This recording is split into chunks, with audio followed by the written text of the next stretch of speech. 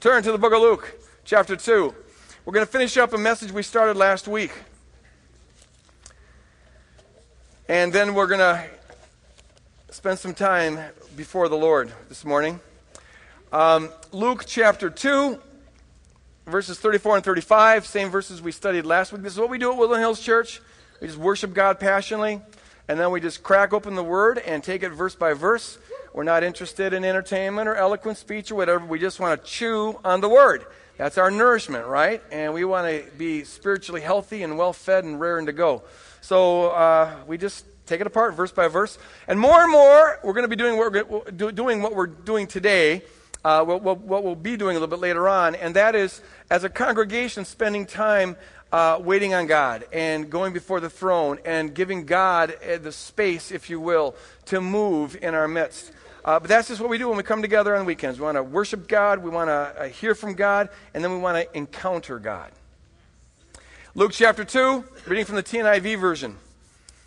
Simeon is in the temple with Mary and Joseph and perhaps some other people, and he blesses them, and he says now to Mary, he's been talking a prophetic word to both of them, but now he says specifically to Mary, this child is destined to cause the falling and rising of many in Israel, and to be a sign, this child is destined to be a sign that will be spoken against. It's not all going to be lovey-dovey, like we said last week. There's some hostility that the person of Jesus Christ and the cross bring about in this world. And the process of doing that, the thoughts of many hearts will be revealed, and a sword will pierce your own soul too. He says to Mary, a soul will pierce your own soul too. Spoke about the first part of this passage last week. Now I want to chew on this phrase, a sword will pierce your own soul too. What does that mean? Holy Spirit, right now, infuse these words with your authority and power to change us for the kingdom in Jesus' name. Amen. A lot of commentators believe that what Simeon is referring to is simply the fact that Mary's heart will be broken when she has to see her son be crucified. That's the sword that Simeon was talking about. And it's possible that there's some truth in that. I'm not going to deny that. But I don't think that is the most profound application of this sentence. A sword will pierce your own soul too. It's interesting that Luke nowhere talks about Mary's emotions when it comes to the crucifixion. In fact, Mary isn't part of the crucifixion narrative. And if that's what Simeon was getting at, you would have expected Luke to have made reference back to it during the crucifixion scene. That's why I think something else is going on. It also, the idea that Simeon was referring to Mary's broken heart, it just doesn't fit the context here. The context of this word is that Simeon is saying that there'll be a rather painful, sword-like, dividing, piercing role of the work of Christ. And that work will expose hearts. For Simeon to all of a sudden, out of nowhere, say, oh, and by the way, your heart's going to be broken, it doesn't fit that theme. I believe he's still talking about the work of Christ, the painful work of Christ in revealing hearts. Though he may be referring to Mary's emotional wounds when Jesus is crucified, I think the more profound application of this verse is this.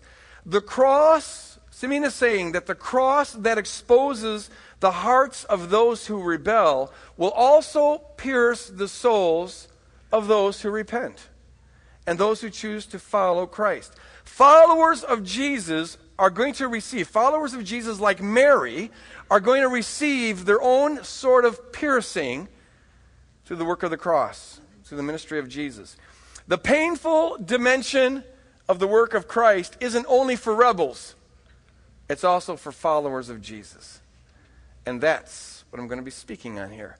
Now, a verse that really helps flesh out what this might mean is, I regard it as being one of the most profound verses in the entire Bible. It's Hebrews chapter 4.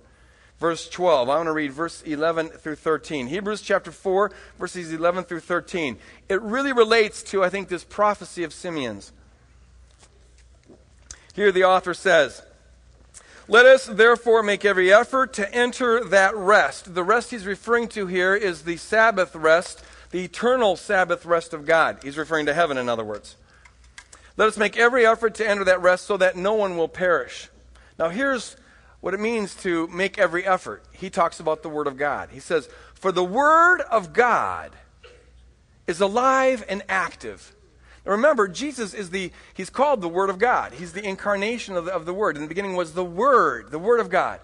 So the Word of God refers both to the incarnate Jesus and also to the written Word. And now what we're told is that Jesus isn't just some historical fact, and the Word of God isn't just some book. It's alive! It's alive and it's active. And here's what it does when it's alive and active. It is sharper than any two-edged sword, and being that sharp, it penetrates or it pierces, even to dividing soul and spirit, joints and marrow, which is to say, it judges the thoughts and attitudes. The term there could be translated intentions or disposition, the intentions of the heart. Nothing in all creation is hidden from God's sight. So he's talking here about how the Word of God reveals hearts. Nothing is hidden from God's sight. Everything is uncovered, revealed, exposed, and laid bare before the eyes of Him to whom we must give account. Okay, put on your thinking caps. I want to just chew on this a second. The author here is talking to disciples, not talking to rebels. He's talking to disciples. And he's saying that there is a distinct, piercing, penetrating, cutting ministry that the Word of God has that's unique to believers. It's supposed to happen to believers. Now, to flesh out what that cutting is about, he uses three sets of terms that parallel one another and that contrast with one another. He says that the Word of God will divide soul and spirit, joint and marrow, thoughts and attitudes, or thoughts and intentions. And the way this passage is structured suggests that he wants us to draw analogies here. In other words, what the author is saying is that soul is to spirit what joints are to marrow, what thoughts are to intention. You see the analogy? See how that follows? Now let's think about this for a little bit.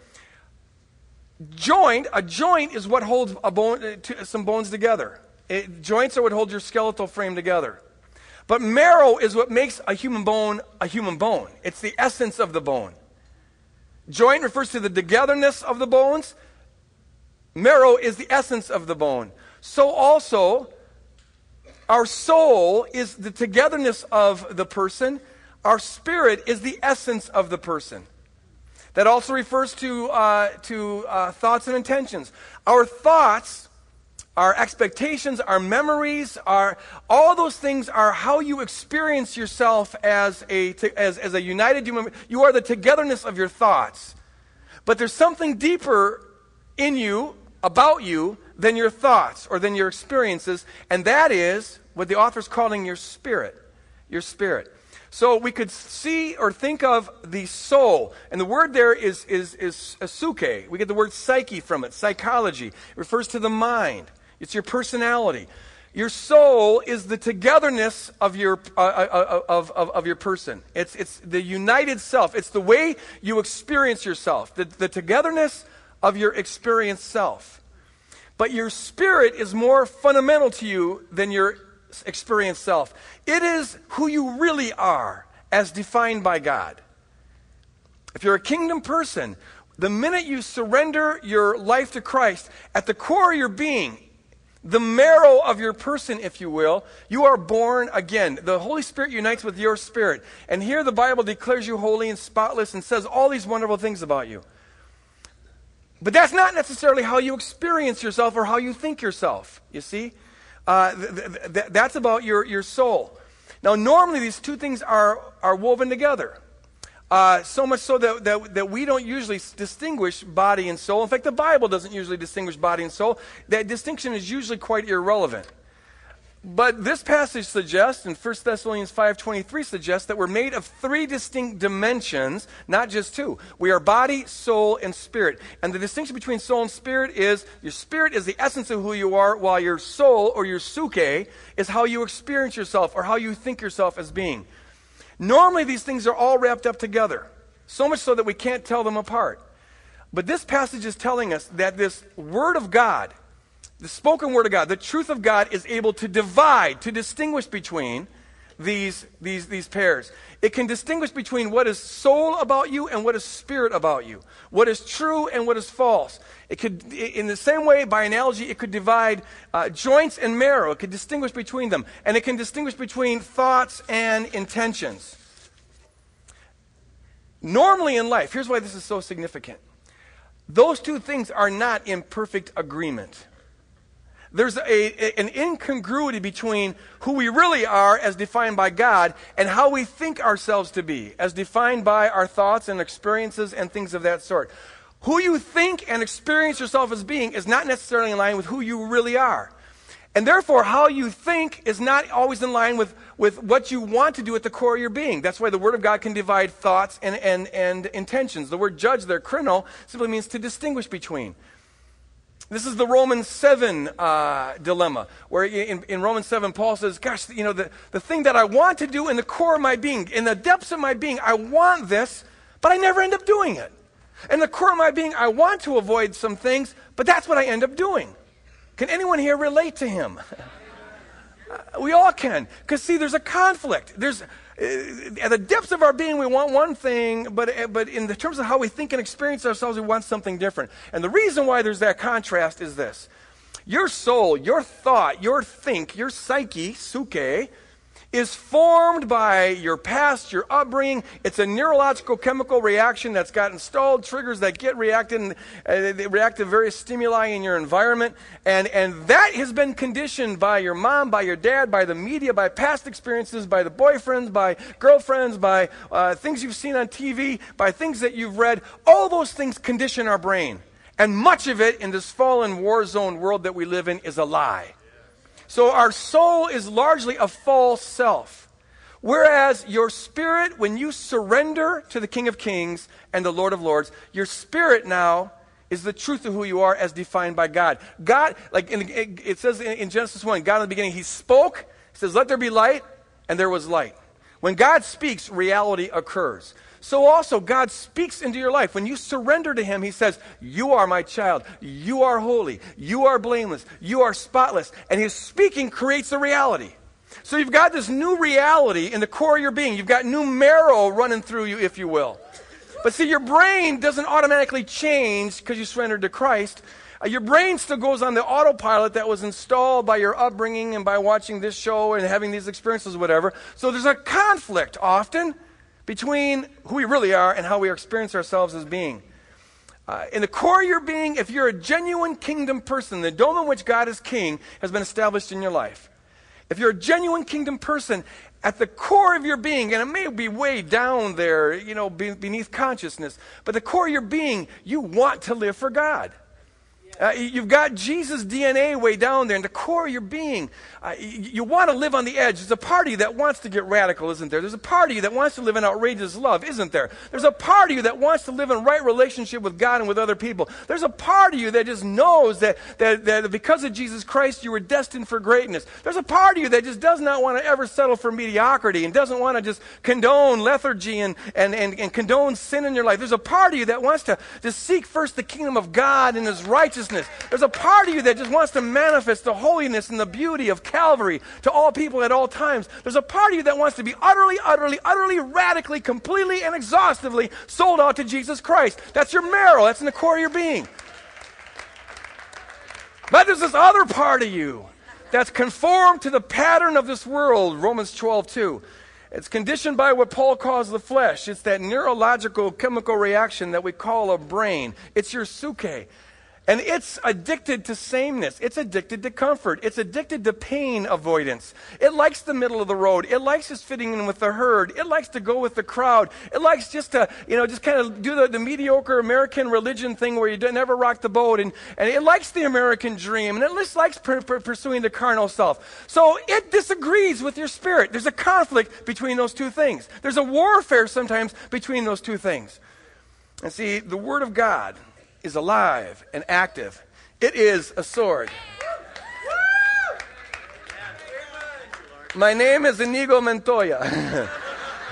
You killed my father. Prepare to die. And we've had a good morning, haven't we? And see, God, when the truth comes and it comes into our life and it's sharp, two-edged, it cuts up and down. And when it comes into our life, what it does is it distinguishes for us that which is normally all wrapped up. And it says, here's the truth of God's word that creates reality, comes into our life and says, this is true, this is false. This needs to stay, this needs to go. This comes from me, this came from your mom, or this came from your dad, or that came from the world. And it distinguishes between the two in order to cut out all the soul pollution that we've got, in order to let the truth of who we are in Christ be more clearly and more perfectly manifested. The Word of God wants to do surgery on us. Now, this isn't a surgery that he does with rebels. It's a different role that he does with rebels. But to those who follow him, he gets out the scalpel and the knife, the sword, and he says, okay, let's start carving out stuff. Let's start having an extreme makeover. Let's start coming under surgery. Because it's like God's like Michelangelo. I'm told that when Michelangelo would look at a rock, he could see the sculpture in the rock. And he said it wasn't that I'm creating a sculpture, rather I'm just getting rid of every part of the rock that's not part of the sculpture. So also God looks at us and he sees who we already are. Like Michelangelo saw that the David was already in the rock. He just needed to free the David from the rock. Free the sculpture from the rock by cutting off every non-David part of the rock. So also God says, I see you as you really are in Christ. I see you filled with the Spirit. I see you just living in joy and living in peace. And I see you living in outrageous love. I see who you really are, holy, spotless, blameless, destined for eternal fellowship with me. Let's cut off everything else. Everything that's not consistent. Everything you inherited from the world. All of that pollution. And he wants to do major surgery on our life. And our job in this is to simply let him do it. And say, Lord, do your surgery. Do your surgery. Have your way. And the way that looks in our life, when we let the surgeon have his way with us, the way that looks in terms of our experience is, it's called, as I said last week, repentance. As God does work in our life, and the truth comes in, and we see something we didn't see before, the truth of God's word comes in, starts cutting things up. As we see that, our job is simply to say, cut away, which means we turn away, and we walk in a different direction. That's all the word repentance means. Doesn't mean that it always is emotional or any of that stuff. It just means we make a decision to turn. And we walk now in the truth instead of this pollution stuff that we were walking in previously. It's about repentance. And it's an ongoing thing in our life. God always has more things to carve away from us in order to let the truth of who we are in our spirit be more clearly known. God may be wanting to cut away lies in your life, lies that you've believed. All sorts of things that we just assume to be true that are not true, that are installed as part of our autopilot. And there comes times where the Word of God, it can come from a sermon, it can come through a book, it can just come by the Spirit of God, but the truth hits you and all of a sudden you realize that you've been walking in a lie. Last week a person came up to me after the service and said, you know what? It was just bawling. It was beautiful. And he was saying, I've had to repent. Because I realize I have been walking in self-loathing and thinking that was pious.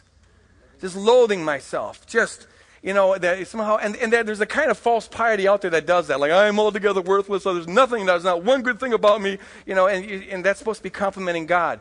And this person all of a sudden realized, the word came to him and said, you're sitting, it reveals to him that he's saying, I'm lowly, I'm a maggot, I'm worthless, I'm doo-doo. And God says, you know what? Here's what's true about you. wherever you got that from, it didn't come from me, because I say that you're lovely, and I say you're precious, and I say you've got unsurpassable worth, and I say that you're holy and blameless. You're anything but doo-doo. And now his job is to turn from that doo-doo thinking. This is called Christianese. Caca. You turn from that doo-doo thinking, and now his job is to commit to walking in this new surgical self, to walking and to think the truth of who he is, and to speak the truth of who he is, and to live the truth of who he is, and to commit to that, you see? You turn from it. So God wants to cut away lies in our life. The Word of God comes and wants to cut away sin in our life. It's an ongoing thing, constantly under surgery. Things that, you go for a long time, you don't get convicted about, and all of a sudden, the Word of God comes, and God says, time to do surgery on that. You've grown to the point now where, you used to perhaps, he says, that little stealing that you do, that no one really notices, and you don't think is really a big deal. But you know what? I want to make that a big deal, because that is blocking some of the things. It's just not part of my sculpture here. And you're better than that. See, the Word of God comes and says, you're thinking, and you're speaking, and you're living in a way that is beneath you. I'm calling you a king's kid, and king's kids don't steal. So even though, the boss doesn't notice it, stop it and convicts you about it. And your job then is to say, I repent and I turn from it. You may feel emotional about it, remorse or whatever, but maybe not. Either way, you make a decision, and you're saying, God, do your sculpting work in my life. Maybe that God convicts you about the way you use your mouth, about the gossip. That never bothered you before. But see, here's the thing. Just because something didn't bother you 2 years ago doesn't mean it shouldn't bother you now, because you're a different person now than you were 2 years ago. It's called growing up. It's called growth. And so God lets something slide for a season, and then he says, now's the time to work on this. And the Word of God comes, and our job is to let him just say, Lord, have your way. Just get out the sculpture and start cutting away. Maybe God starts convicting about attitudes that you have, about behaviors that you have, about destructive behaviors that are going on in your life, or about the way you treat other people, or about your sexual immorality, or about your judgmentalism. And maybe it's stuff that you never even noticed before. You just assumed it was okay. But see, the Word of God is alive and active. And he's always wanting to refine us and to grow us and to get us to manifest more about what is already true about us in the Spirit. He wants to bring congruity between our spirit and our soul, our thoughts and our intentions. And so the surgeon gets out his knife and starts carving away. And our job is to say, have your way, Lord, and repent and walk in it. Sometimes God, he confronts the lies, he confronts the sin. Sometimes he just wants to grow new stuff in us. The Word of God comes and says, okay, to carve out something that I'm seeing in your life here, I want you to get involved in a new spiritual discipline. And we've got to be okay with him doing that. The way you prayed 2 years ago maybe is not the prayer that's adequate now. You're in a different place. And God wants to do more surgery. He calls out stuff in us. He may say to you, as he's been saying to me recently, I want more prayer from you. I want more prayer. And you start feeling convicted about maybe the haphazard way you prayed. Maybe your half hour before was adequate. Now he says, I want an hour. And there's in your spirit, that's true. Lately he's been telling me that he wants the first half hour of every day. Praying throughout the day is really good. I want the cream of the crop. You're at your best when you first get out of bed. I want the first half hour intercession before me, on your face before me, and that's before coffee. Sometimes God gets that specific. I am allowed to brush my teeth, but then I've got to, thankfully, even God doesn't like morning breath. And then he says, I want you to be on your face first half hour before coffee. Now, the reason, I think, is because he knows what I know, now that he's revealed it to me, that when I get up and I walk downstairs and I get my coffee and I walk back upstairs, by the time I'm upstairs, my brain is already going on all these things I can be doing, the book project I want to do and the thing I want to read and all the day, and already it's too busy. But if I flop out of bed and just brush my teeth a little bit, and then go over and lay on the ground before him and start praying, see, now there's a focus there. And he says, I want the first half hour. Now, that's not for everybody, but that's for me. And we've got to be open. Okay, he's doing surgery. He's calling out a new thing. Maybe God will call out that he wants you to fast for a day or for a meal. Or for some, maybe we're in the middle of Lenten season now, which is always associated with this sort of surgical thing before God. Maybe he's going to call you on a couple-day fast. And you've never done that before. Your flesh will resist this. Because your flesh is addicted to sameness. Your flesh is addicted to comfort. Your flesh is addicted to pain avoidance. That's to a large degree, all of our our psyches are like that. But God calls, he speaks in your spirit and says, okay, I want more here. I want to call out that thing that has been there. Maybe God calls you to have a new kind of attitude towards your neighbor. And notice that your neighbor is hurting right now. And to be committed as a spiritual discipline to serving your neighbor for a season. Sometimes the Word of God comes and lands a new conviction on you. That's not about whether it's right or wrong in and of itself. It can just be a neutral thing, but he wants you to be disciplined because our lives tend to be so undisciplined. And to the extent that they're not disciplined, we block the flow of the Spirit of God in our life. So God can do things like this. I want you, he could say, to cut back on your coffee. You know, it's okay to have coffee, but you're getting a little too dependent on that. Or he might even say, for a period of time, I want you to give up coffee altogether. Just talked to a person a couple days ago. During Lent, he's just decided he's supposed to give up coffee altogether. I am so glad God didn't call me to do that. Not that I need it. I'm not, but I can quit any time. I just choose not to. So God may call. We serve a radical God, and he knows what you need, and he may say, I want you to give that up altogether. And the flesh goes, no, it's not fair. No one else has to do that. Why do I have to do it? This is not fair. And your job is to go, shut up. God wins. He may call, he may put it on your heart. It's the one thing to have a glass of wine now and then to relax. That's fine, but you're getting to need it too much. You're thinking about it too much. I want you for a period of time, or maybe he might say permanently to cut back or even give up on alcohol. He may say, that occasional cigar you like, that's one thing, but you're starting to really crave that, and you're getting in bondage to that. And so for a period of time, or maybe permanently, he might say, I want you to give that all up. And our job is to let the surgeon do his work. And when he carves out something, say, I turned from that, and I'm now walking in a new way. And the flesh always complains because the flesh is whiny, really childish, toddler, throw a tantrum, get all mad and messed up. But our job is to say, God, your word rightly divides the soul and spirit. And we turn from that polluted part of our soul to manifest the truth of the Spirit. God may say, you know what, you're watching too much TV. It's okay to enjoy a show now and then, but I want you, he might say even temporarily, or maybe even, I've heard of this happening, permanently, give up the TV. I want you to quit the TV. And use that time with your husband. We're all going, please, God, no, God, please. Okay, I'll give it up, but not 24. Okay, just let me keep 24. Please, I got to keep 24. You know what I'm saying? So he bursts new conviction in this. He might even say something really crazy like, I want you to give up meat. Quit from meat. That's what God did to me. And see, there's a party that goes, no fair. Jesus at least got to have fish, and no one else has that. But you see, here's the thing. God may ask or require something of you that he doesn't require of other people because you are unique unto yourself. That's why you can never posture yourself as being more righteous because you gave up something that other people don't give up. Knock it off. That is so childish. Read Romans 14. If God asks you to give it up, that's about you and him, and your job is to obey, no ifs, ands, and buts. And if other people are free to have that, that's between them and God. We have to answer to God on the basis of what he asks of us. Our job is simply to say, God, whatever it is, whatever you want to cut, whatever you want to burn away, Lord God, just have your way, and we walk in that. Now, I promise you that if you will obey the Lord when he comes to you, whether it's about a lie that you believe, or whether it's about a sin that you've condoned, or whether it's just about a new growth area of your life, if you will obey, something will be birthed in you that otherwise would never be birthed in you. There will be a reward for this.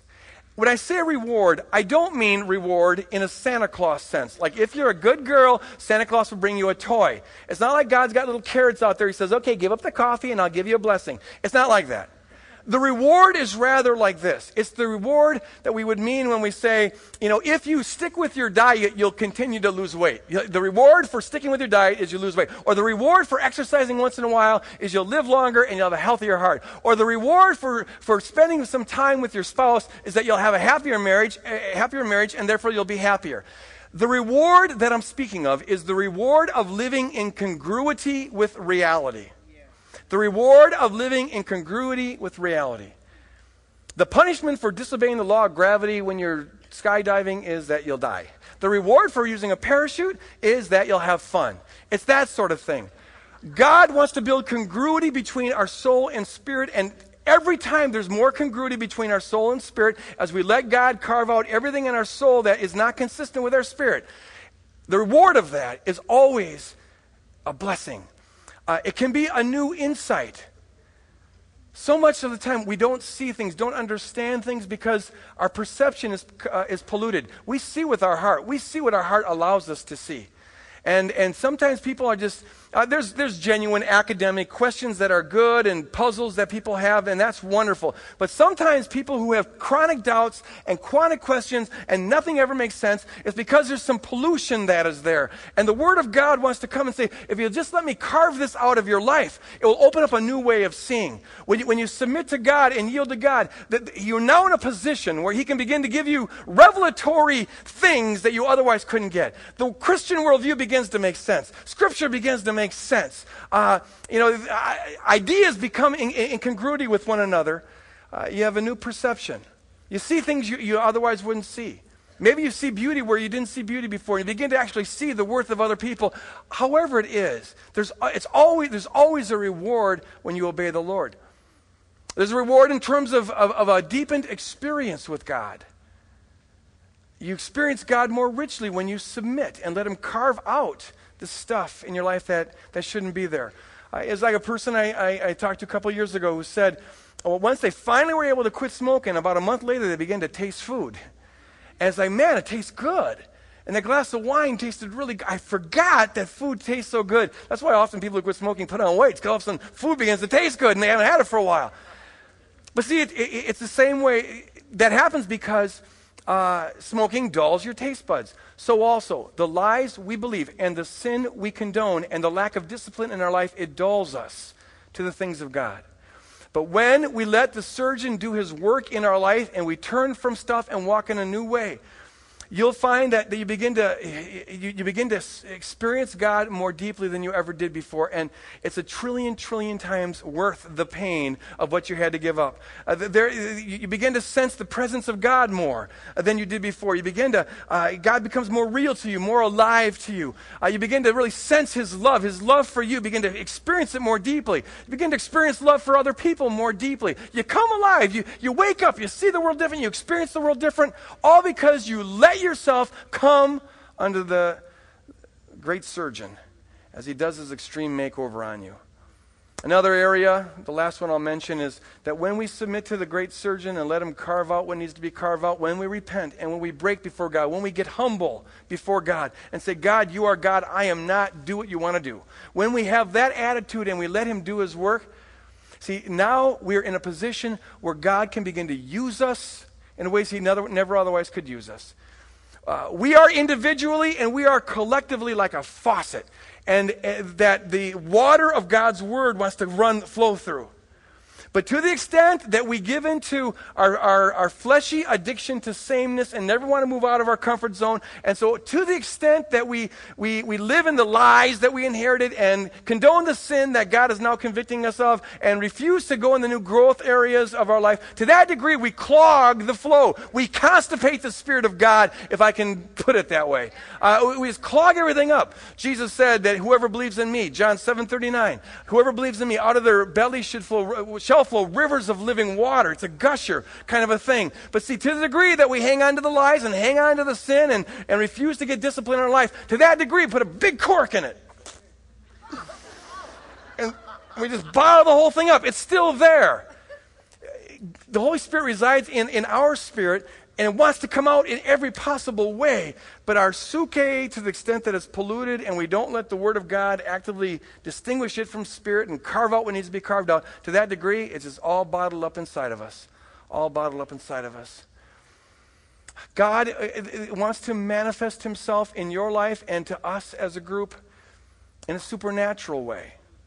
We're to be the body of Christ, which is simply means we're supposed to be a replica of what Jesus was like in his incarnate form. And when Jesus went around, there was always signs and wonders. Signs and wonders, demonstrating that the dome in which God is king has come to this earth. And so he demonstrates it by bringing what will be true in the future and manifesting it right now. Part of what's going to be true in the future is that there'll be no more sickness and no more disease and no more people who have legs that don't work and no more cancer and no more AIDS. So part of the job of the kingdom of God is to manifest that all right now. That's what healing is all about. That's why healing is called a sign. It signifies what is coming. It's not just for the benefit of the person here and now, though it is that, but it's a proclamation that God is real, that the kingdom is real, that heaven is coming. And so God wants to send forth his Spirit in ways where people are healed, where tumors disappear. Praise God. Last week someone told me, there's a young lady I prayed for about 2 months ago, came up, she was kind of freaking out because they discovered a tumor in her brain. And it was very scary for her, as you can understand. I just found out last week that she had gone down to the Mayo Clinic. We prayed for her. She went down to the Mayo Clinic, and they have no evidence of a tumor. None. It's not there. Amen. Yes. And see, God, that's wonderful. It's beautiful. It's magnificent. But that ought to be kind of the norm. I want to see God showing up like that in people's lives on every level, including the physical level. Because we serve a real God who's a healing God, and part of what he died for on Calvary was to bring healing to us, freedom from the enemy's bondage in every possible way. Do you want that? The stallion is coming. Do you want that? Do you want to see God pour out like that? There's a price tag. Not a price tag in the sense that we earn it, that we buy it, but a price tag in the sense that we've got to be aligned for that to happen. For the water to flow like that, the faucet's got to get unclogged, and what clogs it is all the pollution in our lives. And the surgeon is saying, if only you knew what I could do in your life individually and as a corporate whole, if you will just put yourself on the chopping block and let me carve, let me start cutting. This is the piercing, painful work of Christ in our life. It's painful, our flesh resists it, but it's beautiful when it's done. Amen. It's hard sometimes because, our suke likes sameness. It likes staying in that same, the way we've always done it. We're comfortable. We don't like to be moved out of our comfort zone. We like to avoid pain. And so it's hard to just say, God, whatever you will. It's hard. It takes a lot of trust. When a couple of years ago, I get these growths once in a while, and I had a big growth on my lip, a cancerous thing, and they had to take it out. They had to take out a third of my lip. And the doctor said, he's a very good plastic surgeon, but he says, here's what I'm going to shoot for. Here's what I'm thinking you're going to look like when you regain consciousness. And I said, thinking what I'm going to look like? He says, well, see, we don't know how much we got to take out till we go in there, so I don't know what you're going to look like when you come to. Now, that's not a happy thought. You don't want to go to sleep on that one, but I have to trust him. And so it is with us. We have to trust that though it may hurt coming out, and we don't know for sure exactly how far this thing's going to go. For all I know, I'm going to end up a missionary in Tanzania or something like that. But you know what? We got to trust him. And when he does his work, it's a thing of beauty. He's doing an extreme makeover, and he's really, really, really good at it. And he wants to carve out a new you. And there's so much we miss out on because we don't imagine it ahead of time. I'm just saying to us, God wants to break forth, and I think in ways that we've never seen before. But it all hangs on us individually and then collectively breaking before God. The master surgeon wants to do his work. We're going to have a time to do that. I'll explain what that's going to involve here in a few minutes. First, we're going to worship the Lord by taking up an offering. Could I call the ushers forward? In some ways, just think about this. An offering is a perfect symbolic expression of everything I just said. That's why in the Old Testament, the offering was the center of worship. Someone has said that you can tell your own values, what you really value, not by what you think and by what you say, but by how you spend. That's kind of true. And so before the Lord, we're to put our finances and say, God, this belongs to you. Lord, do what you will. Lead us and guide us. And it's always about sacrifice. We always say this. I'm not quite done yet preaching. Just give me another second here. We always say the kingdom looks like Calvary, right? That's a slogan of ours. The kingdom always looks like Calvary. Jesus dying for those who crucified him while praying, Father, forgive them, they know not what they do. That's true. If it doesn't look like Calvary, it's just religion. It's just church. It's just a Christian thing. But the kingdom always looks like Jesus. The kingdom always looks like Calvary in another sense, and that is it always involves sacrifice, always. If you want to have an Easter experience where something new is birthed in your life, you've got to go through Calvary, and that's about the Word of God cutting stuff out of our life. And God always wants us to be moving deeper and deeper into kingdom experiences. Will you submit yourself before God and let him do his work? Just let him do his work. Let him carve out what he wants to carve out, and then we just repent. So, Father, right now we give this offering to you, and we just pray tremendous outpouring of your Spirit here, Lord, as we're going to move into a time of ascribing worth to you by what we sing, by how we give, and then by how we allow you to take stuff out of our life as we repent, Lord God. Holy Spirit, invade us. Holy Spirit, flow over us. Holy Spirit, overwhelm us. Holy Spirit, do what you want to do for this next half hour. In Jesus' name, amen. Amen.